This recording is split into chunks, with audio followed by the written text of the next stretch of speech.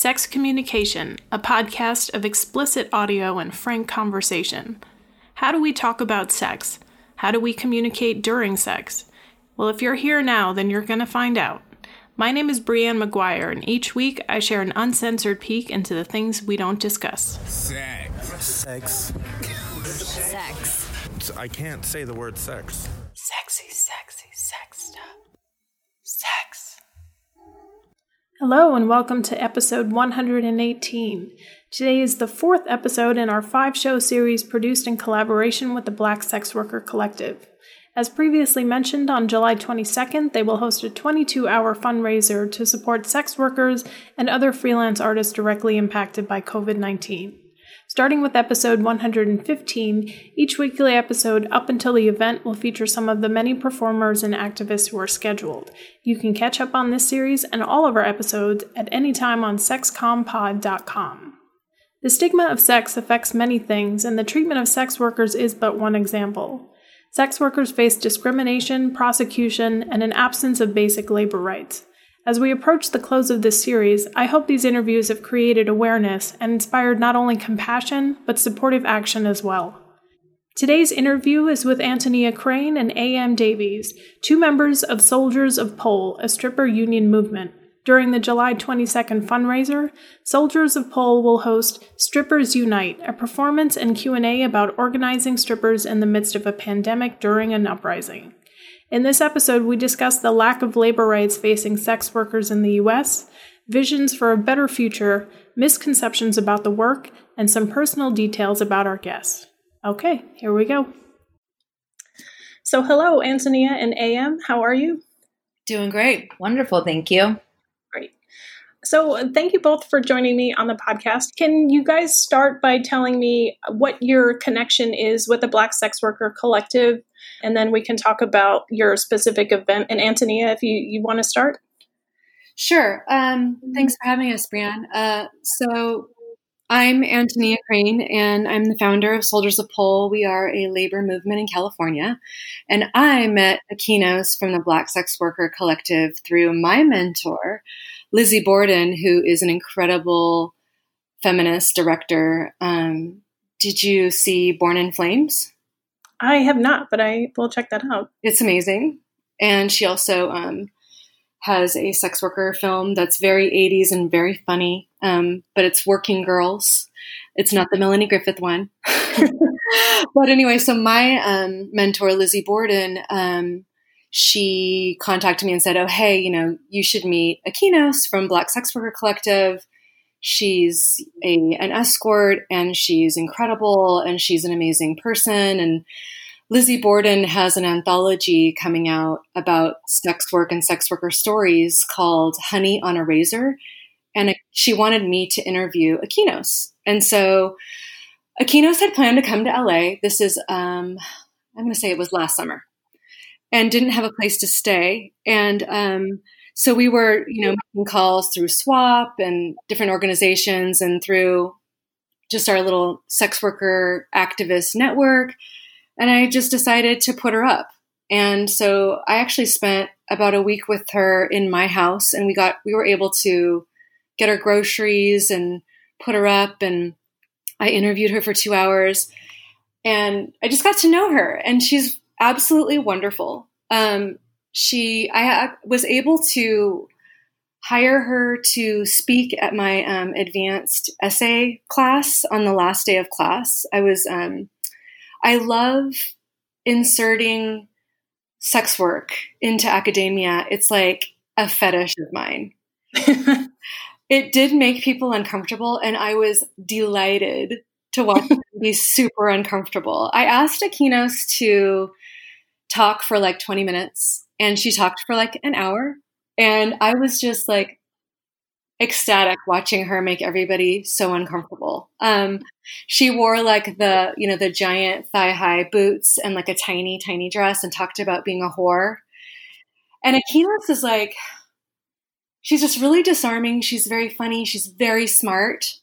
And she's also very opinionated. And I actually disagree with her sometimes. And I love that about her. I love that she just left field will come out with something that I was like, wow, I really don't agree with that, but I'm really excited by this right now.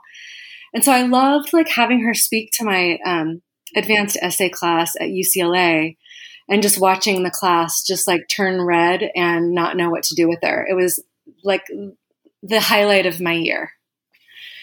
And so that's how I met Aquinos, is she lived with me. And then she stayed in my house when I went to Paris on a date. So that's another story for another time. And AM, can you tell us how, is your story similar to or connected at all to Antonia's, or you have a totally separate how you met Aquinos story? So I haven't met Aquinos yet. We've only just been emailing, actually just starting today. So I'm really excited to get to know her, and I've heard so much about her through Antonia. And so this will be my first introduction to her and my first introduction officially to the Black Sex Workers Collective. So I'm really excited for what's in store. Great. So to back up a bit, Antonia, you mentioned, the We Are Soldiers of Pole, you were both a part of and both organizers of? Yeah. I'm correct? Okay. And you mentioned it's a labor movement. Can you just talk about more what your mission is and how you function and some more detail? Like a lot of things right now, Brianne, it's like evolving every minute. But what happened was, the Dynamics decision passed, which made independent contractors employees. And so that meant to me, the first thing I thought of was, oh, we can unionize again. And I was part of the Lusty Lady union effort in 1995 to 98. And it was because we were employees that we were like able to sort of go through those motions and become a union, the first successful, lasting stripper union in America, and the first collective, the first strip club that was a collective that was a successful collective. By successful, I mean we were able to like get a contract, and we were able to actually be self-owned. And so that's what I mean. I don't mean it in a like other efforts have failed. I mean, it's all, drops in a bucket of success. Right. And I just want to be clear about that. So our, as a sex worker stripper for over 25 years, I've just seen conditions get worse and worse. And of course, right now is a really exciting moment in the world regarding discrimination, regarding, the Black Sex Worker Collective event, which is who is allowed to make money. We want the decriminalization of sex work as our end game, but our daily game is, caring for our own and unionizing strip clubs and dispersing information to strippers about their rights as employees and how we can force employers to change. And by change, I mean to stop extorting dancers, to stop assault, discrimination, racketeering, wage theft, and worse.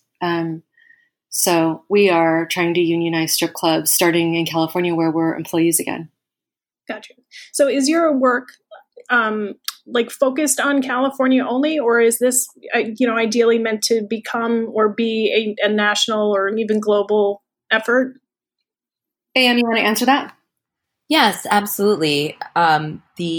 Yes, we want to expand outside of California, but we do have a focus on California because of the way that the legal system is set up now regarding employees versus independent contractors.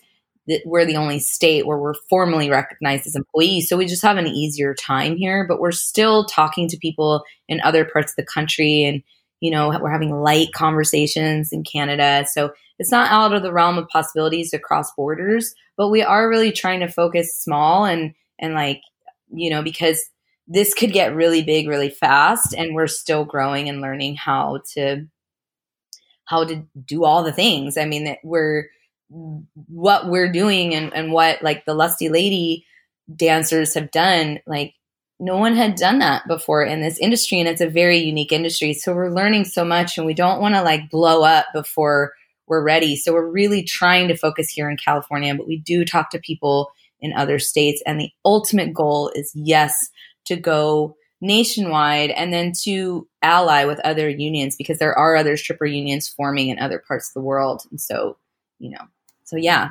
ideally strippers unionized, globally, not necessarily undersold as a whole, but just, unionize is the main dream, basically. Yeah. I mean, in East London, Strippers Collective is doing really great work. Yeah. The Pacific Northwest right now is doing some really great work, and they are, they're a different state. They have a different landscape, and they are independent contractors, but they are also striking. New York is doing some interesting things. So there's a lot of good work being done. And our focus during the pandemic really has been kind of amazing, because it's been, of course, solidarity with Black Lives Matter and BIPOC communities, and also just coalition building with all of the strippers and all of the sex workers online. So it's been really exciting. Yeah. Can you tell me about what your part in the fundraiser on the 22nd, the who can make money, who's allowed to make money? Sure. I'll start just because I've been sort of, we've been protesting many days in a row. So we're very behind with scheduling stuff. And thank God AM is home and recovering and able to help keep us on track, because we're hopelessly disorganized without AM. But basically, I've been returning some emails with the keynotes, and I signed up right away. And what we decided is we're going to do we're going to do a pre-recorded show of some clips about organizing from the different lenses of all of our dancers, and just talk about organizing and unionizing and the bigger picture of what this is, and maybe even demonstrate our signature stripper move. Gotcha. And I'd like, of course, both of you to be a part of this. So I know you're both strippers by trade, and obviously have other things going on. Can you tell me, what is your experience like as a stripper? I know from the information that you had sent me, both of you have been doing this for some time. So I imagine in that time, as legislation changes and culture changes and this, that, and the other thing, I'm sure your experience has changed right along with that. Can you talk about what it's been like to have careers as strippers? Wow, that's like an hour conversation. It's actually reminiscent to what I wrote today. Her question reminds me of what I sort of, wrote to our group today, which was, I've been dancing in Los Angeles mainly. I've danced in other states, but mostly in Los Angeles, California, since 2002. And the landscape here is dramatically different than now than it was in 2002. And that's one of the topics that I've been really passionate about, because I've literally been on the ground here watching increased wage theft, increased exploitive tactics by owners and managers, and just more dangerous situations for the sex workers here in Los Angeles, and then less and less money over time as well. I've been watching the decline of income for strippers as well. And that's just been a deterioration over the last 20 years, and specifically LA, because that's where I've lived. So I can't speak on other cities, but I've literally watched this weird deterioration of our industry. And I think what's happening now is so beautiful, because I've been ready to fight. I've been wanting to fight for 10 years ago. So, and Antonia has been fighting for even longer than that.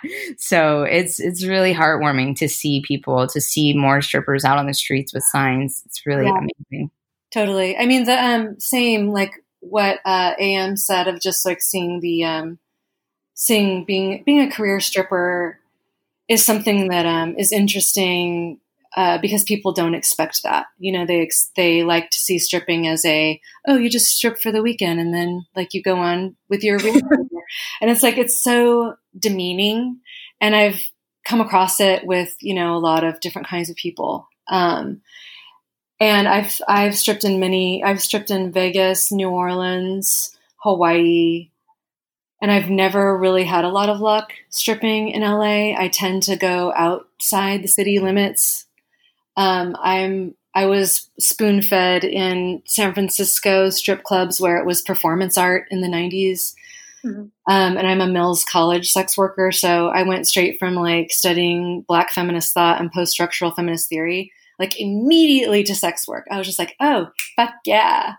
I went right to the clubs. And it was performance art, and it was incredibly magical and beautiful, and it still is. But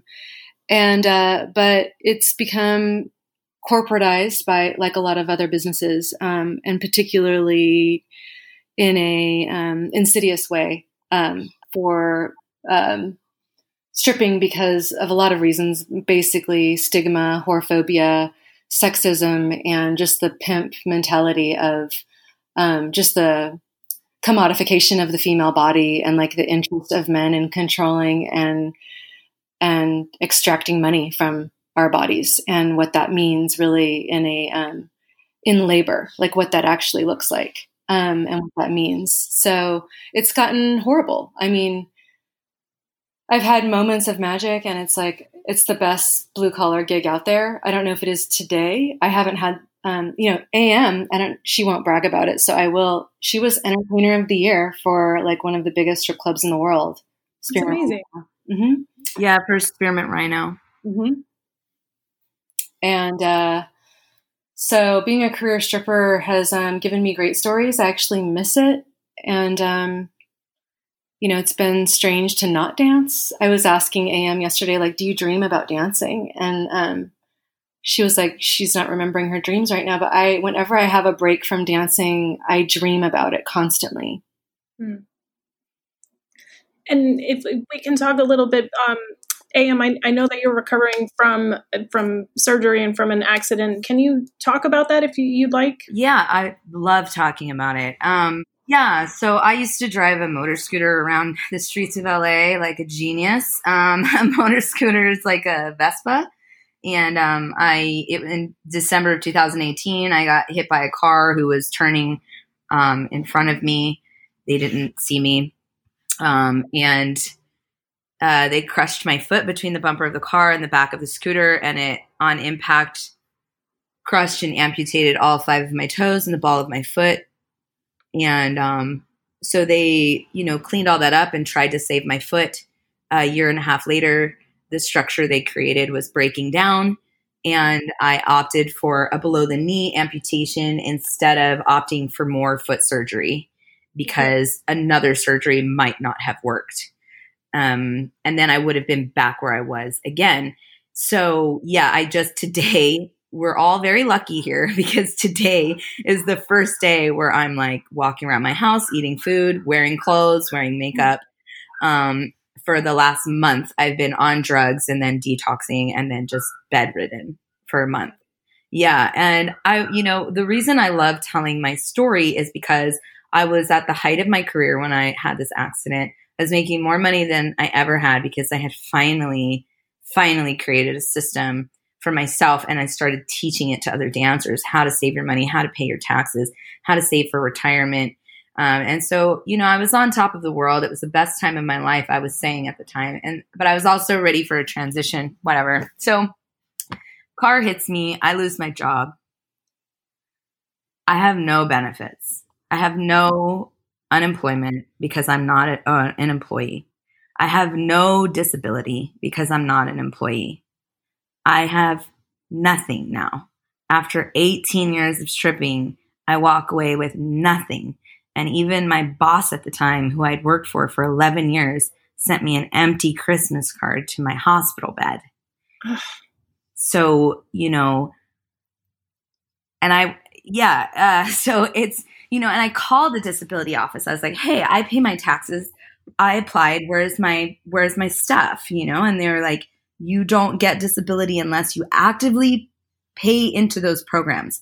So if you're an independent contractor or someone who's self-employed, you have to enroll yourself in disability insurance plans and pay for it yourself in order to have access to that. Yeah, which is a huge thing. I mean, because, as you were talking about that, I'm like, this is like so proving the point about the necessity for movements like yours of, exactly these instances. Like, what do you do now that you don't have, the access to this coverage? You don't have the benefits, like you said, and, now you're just like hanging out in the wind. That's all. Well, what I do is fine. I landed on my feet. I have a huge family. I come from a very comfortable place. I'm concerned about everybody else. I'm very fortunate. Not everybody else is. Yeah. I mean, and that's why we've been doing so many fundraisers. I don't know if you've noticed Soldiers of Pole, but AM started a fundraiser when COVID first shut down the clubs without any warning, and people found themselves without a job and without any access to unemployment, or even a lot of undocumented workers didn't, get a stimulus check or anything like that. And so AM danced for a week for a select few dancers that are anonymous. I don't even know who those dancers are. And it worked so well that we decided to do it for the whole month of April and create April showers for undocumented dancers and dancers who were in acute financial hardship because of COVID and misclassification. Because even though we're employees now, it doesn't mean that it's being implemented in the right way or the legal, fair way. In fact, it has made employers have decided to figure out new ways to extort dancers and make us pay our own wages. So it's absolutely wage theft. So another reason to kind of unionize quickly is because of how they have implemented AB5 in this really destructive and illegal way. Yeah. Can you guys talk about more about the wage theft that you mentioned? Because I've done some interviews with other strippers, but they happen to be in other countries around the world, and it's different everywhere you go. So can you talk about like what the policies are in the club and the other ways that you're just being undermined? It's not a sexy story. Right. But we'll tell you. Yeah, please. Do you want to go, AM, or you want me to? Yeah, I mean, the easiest way to answer it to start off with is everywhere you go, it's different. And even club to club, city to city, it's different. They have their own weird loop around rules that they've created to continue benefiting as they had been in the past. So there's like a whole list of ways that they steal. The number one way is house fees, making workers pay to work. Yeah, literally there's clubs where you can't even walk in the door without paying like at least it's $100 to $180. And I was on the ground in San Francisco working when this extortion model of business started happening, because it wasn't really happening before. I think they charged us, and this is all illegal, like a locker fee. What is that? It's not a gym. But it's basically strip clubs have managed to skirt the law, and it's a money laundering business, or it's just a business that's run by people who are trying to skirt the law and exploit a vulnerable workforce, which is an entirely femme workforce for the most part. And they've managed to get away with it for like 30 years, 26 years. That's the only, I've been working for over 25. And so I watched this happen. I watched them try to charge us money for 4 hours and then 6 hours. And then if you worked a double, you paid double stage fee.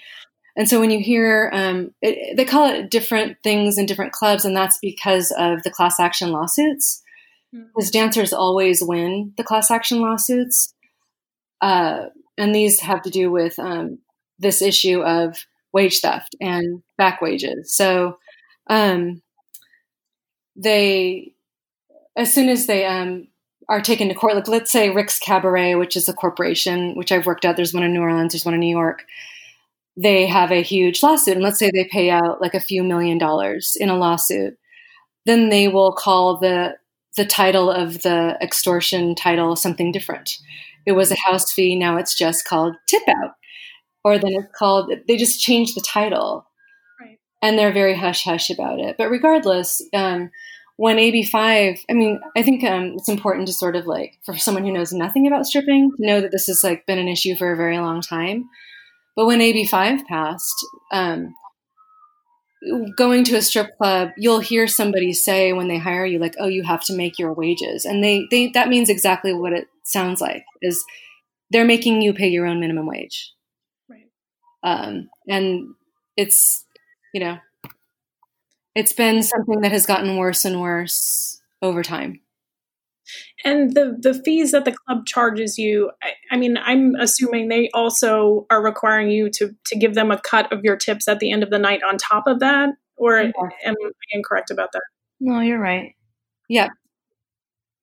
Did you, I just feel like bringing this up because I just learned this last week and I was astonished, but apparently in the EU, because, so much of euros are coins, that in strip clubs, they require the patrons who come in to exchange their actual money for fake paper money. Yeah. So the strippers then are required, like they can't hold any of it. They have to show like, this is what I've gotten in this fake money, and then exchange it like you would in a casino. I've heard stuff like that. They're doing stuff like that here. They too. do tokens. Yeah, here. That's also a way to skirt around the law regarding tipping. And it has to do with that. It's illegal to touch a person's tips and extort a person's tips, and that mandatory tipping is illegal. So because people know that, they've placed a middleman there, and that middleman is a token, a person, a machine, a bouncer, and that's another way to get around. They're just enabling themselves to steal strippers' tips. Yeah. Yeah. So incredibly shady. I mean, I could list off for you all the ways that they wage theft, and it's like horrendous when you hear it. This is all towards one dancer. This could happen to you in one shift. House fee, late fee. And you missed a shift last week, so you owe for that too. You didn't sell enough drinks on your shift today, so you owe for that. Percentage of all of your dances, and mandatory tip out. Yeah, it's incredible. Yeah. It's sickening. Yeah. So, well, I do have a personal question for you, AM. So, I mean, you said you feel like your career is over, but having had the amputation and, being in the position that you're in, that you do have some support to lean on, do you envision yourself starting again, but with a prosthetic? I definitely want to dance again in a prosthetic. Whether or not I'll go back to the strip clubs is, I'd rather open my own. I love dancing, but there's no way I could set foot in a club in Los Angeles. There's not a single club worthy of having my presence in it, or any of ours, quite frankly. But knowing all of the things I know, I could not work at a club right now. So no, I don't see myself going back to the clubs, but I do see myself owning them. Yeah. Well, you brought up a great point, because that was another question I was going to have. Is that part of your vision with the Soldiers of Pole movement to start these independent clubs? And is that already happening? Not necessarily with you, but I mean, do you know of other dancers that have organized to do that, or other more dancer-friendly organizations that are looking to do these more ethical and independent clubs? I think that there's chatter. I'm fairly certain that there's chatter that sex workers are ready to own these businesses and take these clubs over themselves. And this has been a dream of mine also for several years, and a dream of some other dear friends of mine as well. So there's movement there. It is and will be happening. But it's just slow moving, with coronavirus, and then with the protests, like everything just feels like it's at a full stop, kind of. Yeah. And can you guys both describe to me what your ideal vision of a club would be, like that is sex worker owned and run? Like, what does it look like? Who are the performers? Who's the clientele? What is the practice? These are questions that were not on our list. Antonia, can I take this one? Because I know the answer. Oh, I know the answer. I'm just calling Brianne out on she's giving like the dream interview right now, and it's not about sex, but okay. Female owned, sex worker owned, union workforce, unionized workforce. Their employees, they have benefits, they have hourly, they have their tips, they have their dance money, they keep all of it. They have their benefits, very eclectic, diverse, trans, male, certain male events, male nights, exotic male dancers. Very like my particular fantasy is costumes and stories on stage, and kind of like what Antonia was talking about, just Performance art. Exactly. Performance art. Yeah. But like sexual bona fide performance art. Yeah. Yeah. Like And make you. Yeah. And like more inclusive. We need a discrimination policy we draw a hard line at that. All dancers want different things. So, there's a group that we talk to who really want maternity leave, and that's like their top thing. And we definitely need a sexual harassment policy.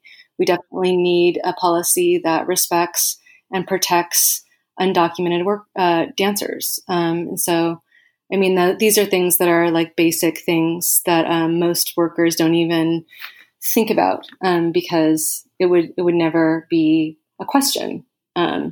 You'd be kind of amazed. So, I mean, we need to own the means of production, and we need unionized clubs where dancers have protections and things that they want, and they get to keep their tips, and there's no question about that. Well, I thank you for describing these visions, and they sound amazing. And well, there are 2 points that I want to make.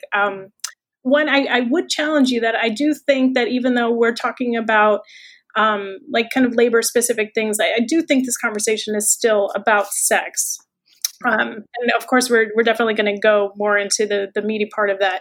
But a thing that's come up that I know is not spoken about, like even not talking about sex work or stripping, but the idea of, the fear of menstruation and like the taboo of it. Are there any thoughts to addressing that in any way with these clubs? Because I know, strippers, like, God forbid anybody can see that you're menstruating when you're menstruating, and there's a tampon string or whatever. And I was just wondering, and this may be totally off the wall, and you correct me if I'm being too crazy with this, but like a free bleeding dancer, is that something that would ever be worth pursuing, or is that just kind of a crazy notion? You mean like to bleed on stage visibly? Yeah. Like to like it for not to be an issue. Like, yes, that's going very far in a certain direction, but I'm saying like normalizing it in that maybe it doesn't matter if someone's tampon is showing, but going so far to the point where like, what if we do have a bleeding dancer on stage? I don't know. I'm just kind of brainstorming. I've never thought about that. It's kind of like I think that like having a tampon in is could be fetishized in the same way that having a butt plug in could be fetishized, but it's not something that I really have seen. And I think that dancers are very protective of one another in general, and I don't think that there's any shame amongst dancers about bleeding or having a tampon. I think that we kind of look out for each other. It's not something that's considered like gross or anything like that. But by the clientele, though, I mean, that's the impression I've gotten with speaking with other dancers and other women, is that it's not that they have a problem with it or the other dancers do, but it's that, God forbid, anybody who's in the club and paying and tipping, that they see it. It's about protecting their experience. I've not had that experience in 18 years where it's like this huge big deal. Me neither. I've had my tampon string out more than once by accident. And it's not like, it's no thing. It's just, that's what we do. We wear them. I'm a woman and I wear these things, and I'm also a woman and I'm taking my clothes off for you. So, I personally don't want to dance on a stage with blood on it. That's not mine, for sanitary and health reasons, and only for those reasons. I dance in stripper sweat, in all of their stripper sweat, and I'm happy to dance in their sweat. And I would prefer not to dance in their blood, but that's also why there's stage cleaners. And so there's support for us. That's why we have their staff that's supposed to, or even each other, that we just, if you bleed, you just clean it up. A better question would be, how do you go into a strip club when you haven't showered? Your hands are dirty. Your breath is disgusting. It smells like eggs and dog shit. How do you fucking come into a strip club smelling like dog shit and get a beautiful naked woman to give you attention and feel great about it? It's just like, that's a better question. And that's the experience that I've had as a career stripper, is these guys come in They smell disgusting. They smell like BO. They're dirty, and their breath is disgusting, or they have so much cologne that it gives you a migraine. Like, how about that question? Like, how do we put up with that? It's hard, and you have to put on your game face and perform because it's a performance. I don't think there's a lot of conversation around like menstruation. I haven't really heard anything about that. Well, it's not that I thought that it was a big topic. It was just something I thought of, and I admit it was kind of an off the wall tangent. So thank you for entertaining that. But yeah, you brought up a great point about the lack of control over, like the people that are getting the luxury of witnessing you guys, and how, you're doing the work, but you're also like responsible for so much, and none of the burden, none of the work or responsibility is on the patrons, the people that are in the club and creating this environment for you.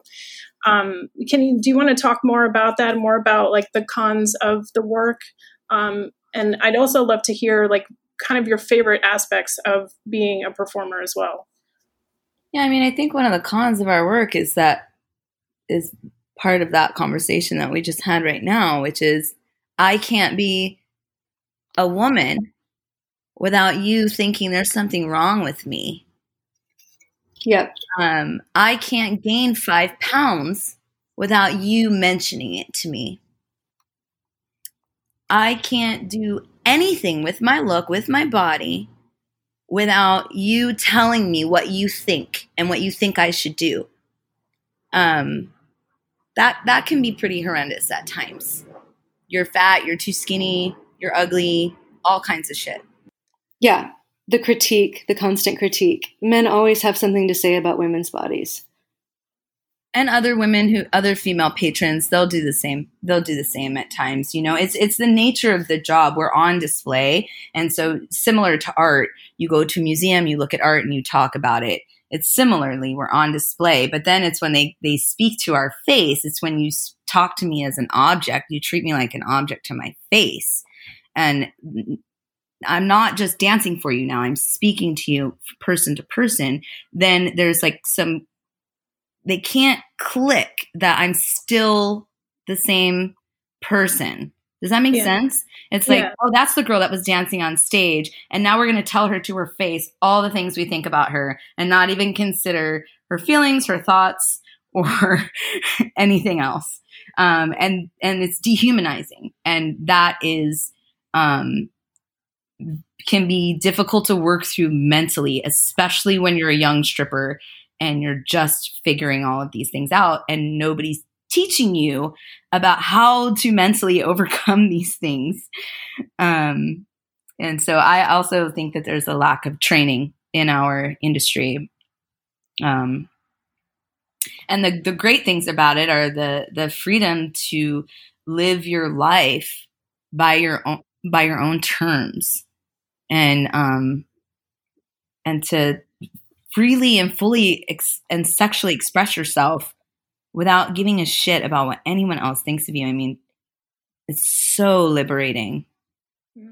Yeah, I think a great thing about dancing is, of course, the money and the empathy, which means, these things aside and people criticizing us aside because we're on display and because of misogyny and whorephobia and discrimination.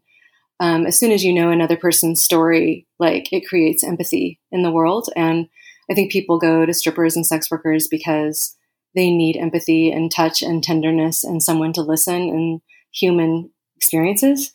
So, I mean, the joy is sort of like the money and the human contact and being able to perform is really liberating, and sexual power, which is incredibly intoxicating. Are these some of the reasons why you guys started down this road? Can you tell me how did you get started with sex work or stripping? What was the draw? Did it, happen in an unplanned way? Can you just describe your journey into it? Sure. I'm not a super fan of the Genesis question because it's sort of like, do you ask a coal miner or a lawyer, like, how did you become a coal miner? Like, how did you become a garment worker? Like, how did you become a teacher? How did you become a secretary? I think that I became a stripper because of capitalism, because it's very hard to find a way to make money that's worth my time and energy. And it's always been a way to make a lot of money in a short period of time to support my other interests, which are generally art and creating things, writing and art. So, the reason why women end up doing sex work is generally because of acute financial need and a lack of opportunity. And AM? Yeah, well, I wanted to be a stripper since I was about 15, and it was purely for the glamour. Because I didn't know what it was. All I knew is they get to wear diamonds. To give you some context, when I was 5 years old, I sent a letter to Santa Claus, and I asked for red shoes, a red dress, red leather pants, a diamond necklace, diamond earrings, and like all I wanted was red stuff and diamonds. I was 5 years old. So there's just a gene in me. I don't know. I had no clue what sex work really was or what stripping really was until I did it. And I didn't actually start stripping until, like Antonia said, I was counting nickels and dimes to buy dinner at Taco Bell when I was 21. Yeah. So it's a great job, right? Yes. Yeah. So even with the economic, like the wage stuff that you were talking about, the disparity that's there, if we think about at all in comparison to, women working in a corporate field and facing wage gaps in pay there, do you feel like even with all of the stealing that's happening in your industry that you're still kind of coming out on top? I mean, because it sounds like it, the way you're both, and every sex worker I've ever spoken to, they always talk about it's the financial thing. It's like being able to, like own this access to making money. But like in hearing all of the troubles and the restrictive policies and all of these things, I'm just wondering, do you really come out on top in the end? Or do you feel like it's just like you're just constantly fighting? I feel like for the last 15 years of stripping, it's been a fight. In the beginning, it was like bonkers great. Yeah. And it was shortly after 9/11. And apparently right before 9/11, it was even thrice as good. And so it just tapered off. So it's just a different landscape now. I think who comes out on top is the owners, the managers. Yeah. Consistently. And Antonia rather? So the question is, who comes out on top, or is it worth it or something? Is it worth it? I mean, and just thinking about like women are always getting the short end of the stick. But I'm saying like from your perspective, doing the work that you're doing versus like facing like a more formal structured wage gap when you're actually part of the system that is counted for unemployment and benefits or whatever, like women are still getting shafted there. You're getting shafted where you are. Do you still feel like you're making more money than you would if you were to do another corporate job or something like that? I've never done a real corporate job. I've worked at an entertainment law firm for a couple of years, and I hated it. So, I mean, I like to think of that life is a series of choices, and there's no like black or white answer. There's a lot of nuance, and I put in my 10,000 hours of dancing, and I'm really a great hustler. Like I'm a great dancer. I'm a great performer. And so you get really good at something and you get used to it. And, I guess it's sort of like you have like every other job that anyone is good at. There's good days and there's bad days. And I think that like every day I make a decision, like I'm going to have a great day no matter what. So my routine was that I would get up and go for a run and do some writing and engage my mind and read, the New York Times or some other essays so that no matter what happened at the club, I already had a fantastic day. So then I go to the club and I do my best.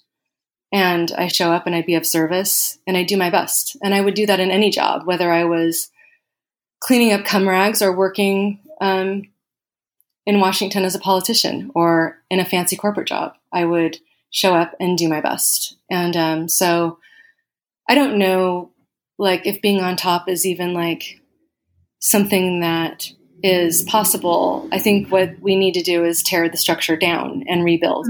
And that's what we're trying to do.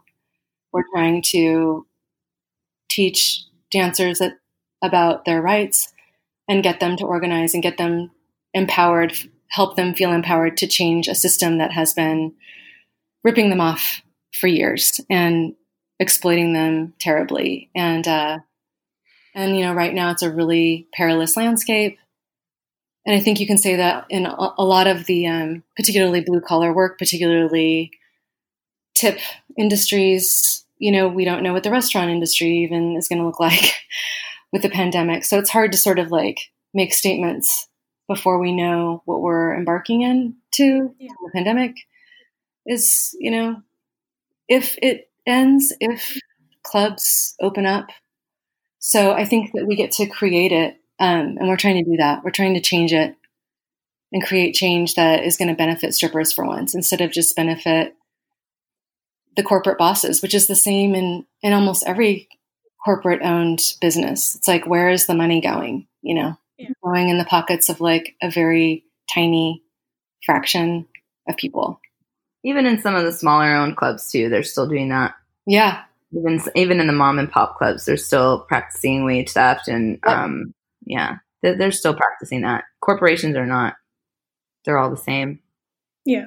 Mm-hmm. I agree. And, like you're proving the point of the necessity of this fundraiser and other efforts to raise money and awareness and like fight this fight, that in the eyes of the government, in the eyes of the economy, that you're not being treated as the workers that you are. You're not being able to get the benefits of putting in the same effort and doing the same type of like fight for a living that, other people that are formally recognized by the government are doing. So I'm really glad that you're sharing this and that people can actually hear it from the mouths of the people that are suffering at the hands of the policies that are in place. So can you both tell me just a bit about how you grew up with sex? Were you products of families that were progressive about it or shameful? Every once in a while we do hear from somebody that they had the family that openly talked about sex and didn't shame it. But more often than not, of course, the opposite is true. But what was your personal experience like learning about sex and being introduced to it as a person? Do you want to go first, Mila? Well, mine's easy. Yours is going to be more fun. I was not talked about in my family. And I went to private Catholic school for the first 7 years. So there was just like a lot of silence around it and a lot of loneliness around it. And I had to figure things out for myself. I think AM had like maybe a nicer, breezier family. I'm hoping. Yes. Totally. My mom is the greatest. Here's why my mom is great. She's willing to learn even from a child. Yeah, and I taught my mother a lot of things, and she'll be the first to admit it. But thank God my mother was willing to learn, because she really nurtured the way I wanted to express myself. When I was 13, I said to her, it was Halloween, and I said, okay, I found your electric blue stockings in your drawer. So I'm going as a hooker for Halloween with my 11-year-old boyfriend. And that's not to say that she didn't care. We had conversations around birth control. I became sexually active with my boyfriend at the time without talking to her. And she would come home and catch me in the room with the door locked and try to break it up, But then I just never I always did what I was going to do. And just, she would just basically be like, okay, because I never was doing anything terribly dangerous. Mm-hmm. We didn't have a lot of conversations around it other than me saying, Mom, this is what I'm doing. So either help me navigate or stop talking to me about it. Right. So, yeah. Great to hear the diversity and experiences. Can you talk about how your perception of your own sexuality, the experience of your own sexuality has changed? Like you both grew up from these, different introductions to sex, and then you both wound up in similar careers. So given that, do you feel like you're more sexually adventurous now than you were? Has being a sex worker influenced your personal sexuality? Like, are you more willing to try things or perhaps less willing? I know that's a very broad, open-ended question, but interpret it as you will, and try, if you can, to just describe the journey of your sexual experience over your life.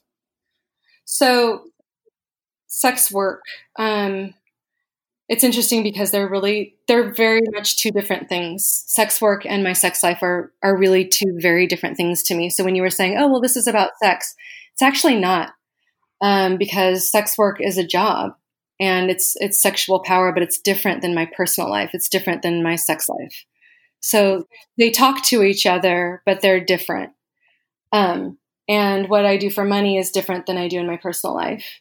So in terms of I think being a sex worker has been, it's really hard to kind of condense it, but I would say that overall it has made me a much more open and sensitive an attentive lover and a more caring human being. And it's also, sex workers are acutely aware and I think incredibly emotionally and physically, spatially intelligent. And that's why I know I'm romanticizing sex workers, but bear with me. I just think it's sort of like when, do you know anybody in your life that grew up with asthma and Yes. They can't breathe? And they have their inhaler all the time, and it's breath is a constant struggle. Well, then there's people who have grown up as dancers from age 3, 4, and then they become, or I became a stripper. So I have this spatial awareness, and I have this dancer mentality, and I just am in my body differently, and I experience the world differently, and I move through the world differently. I think AM might agree with me with this. It's just the way we move through the world. Just there's this spatial awareness, and there's just we feel music differently, and we feel sex kind of we experience it kind of emanating from us differently. And I think that being a sex worker has definitely helped me value that about myself, and it has helped me fine tune that about myself like an instrument. And it's also helped me use it in my personal life to receive and give pleasure. It has taught me what's not pleasurable, what's just for work only. And it's actually been really helpful to have those separations. I think it's healthy to sort of toggle between I'm going to allow this person to, I'm going to put rubber bands around this person's dick and tie them up and, call them names. And they come with their own rubber bands because they have these particular fetishes or whatever. I'm not into that, but I can do it, and I can do it well. I can actually succeed at that and be excellent at it, and be really in tune physically with that person. So much so where I know when they're going to come. And it is a kind of intelligence. And it's really fascinating. I think that a lot of sex workers have it. Most probably do.